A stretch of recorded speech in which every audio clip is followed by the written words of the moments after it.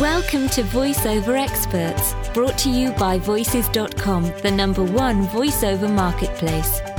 VoiceOver Experts brings you tips, pearls of wisdom, and techniques from top instructors, authors, and performers in the field of voiceover. Join us each week to discover tricks of the trade that will help you to develop your craft and prosper as a career voiceover talent.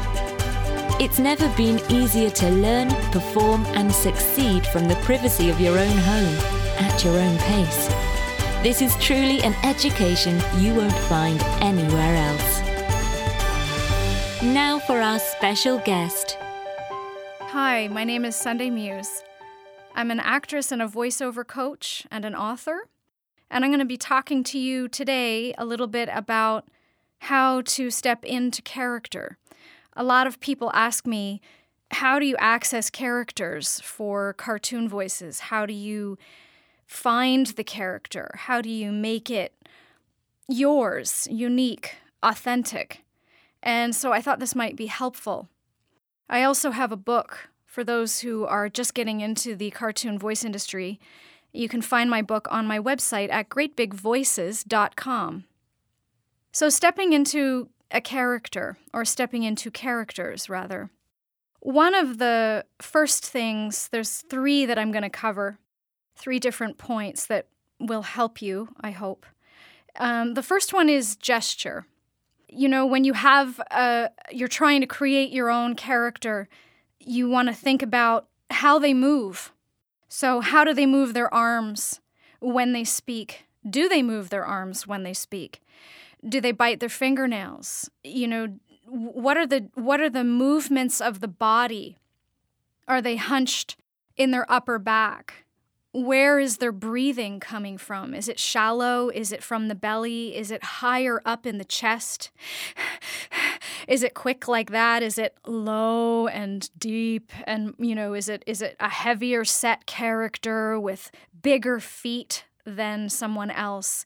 These things in the body really affect how your voice will come out. So gestures being arms and your face. You know, when you move your face, your voice changes. There's always a new voice coming out if you really contort your face and you squish up your face so it's really, really small. You're going to get something very different than if you kind of drop your chin and think you've got kind of a, like big belly. You know, I've dropped my chin there. I know you can't see me, but I've let my lower lip kind of fall. And so I'm giving myself more space in my mouth. All of these things with the body are so important. And if you start to observe people in your life, you'll notice we're all so drastically different, and we carry tensions in different places, and that will affect your voice and will also allow you to access a new character. So if you're thinking, I want something that's, really, really skinny and really, really tall and kind of long sounding, kind of Edward Scissorhand, kind of the feeling of everything being long, you want to just play with that physically in your own time, in your own space, and start to allow the voice to come out. You don't have to have perfect words here. You could use copy from a newspaper or from your imagination. Just start talking to yourself. In fact, the mirror is a great place because you can watch how much different you look when you start to move with, a hunchback or a great big belly out in front of you. All of those things will really change your voice and help you start into creating more authentic characters. Pick things that interest you, people that interest you, observe people on the subway. Keep your eyes open to that.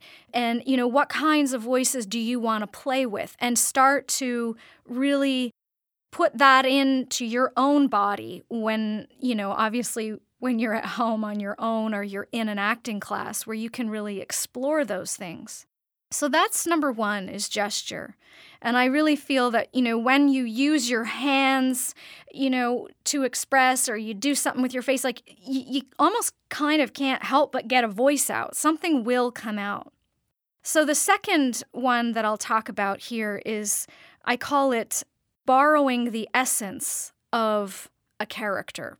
Like borrowing the essence of someone in your environment, or someone famous, or whatever you wish. People that interest you. Just kind of borrowing the sound quality of someone famous even, without this having to be a direct imitation.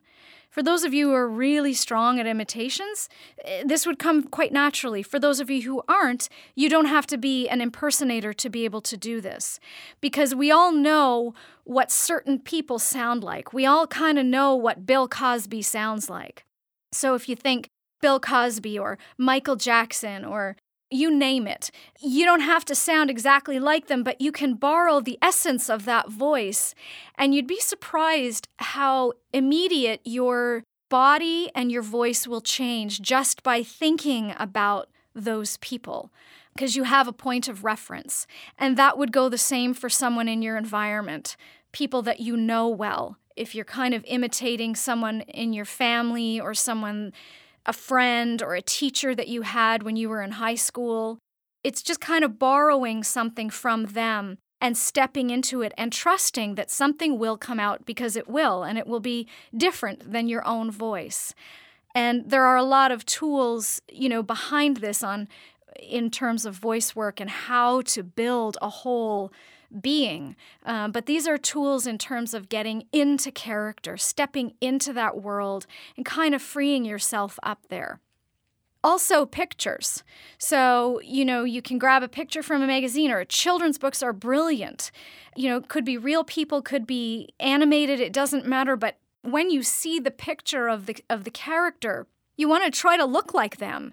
If they've got big lips and a much wider nose than you do, or they have a tiny little nose and they've got paws that come up to beside their face, you want to start to take that on yourself and start to look like them, copy them, put your eyes like their eyes are. Literally peel off their face and put it on yours. It's a mask. And when you do that, again, your voice will start to find its own sound of this particular character. And it's a lot of fun to do this. So, the idea here is not to get a perfect character. You don't want to do that to yourself. You want to allow something to build gradually. Find the things that you want, the people that you're drawn to, the voices that you're interested in doing, and go from there. And lastly, number 3 is sound effects. So starting into the voice of one of your characters that you've chosen from your environment, or that you've found through gesture, or that you're borrowing the essence of from a famous person. Sound effects, starting with something, not a word, a sigh, a push, a laugh, a kind of like,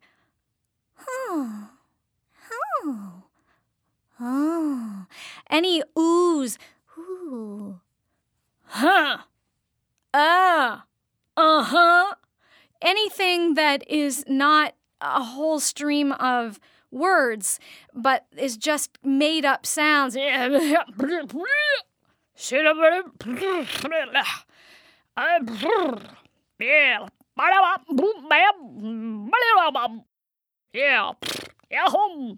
I'm like literally improvising here, but just start somewhere based on what you already have with the character and how they stand and how they gesture, and start to let some sounds out, and it'll really get something going for you. Sometimes you'll even find a song out of the character.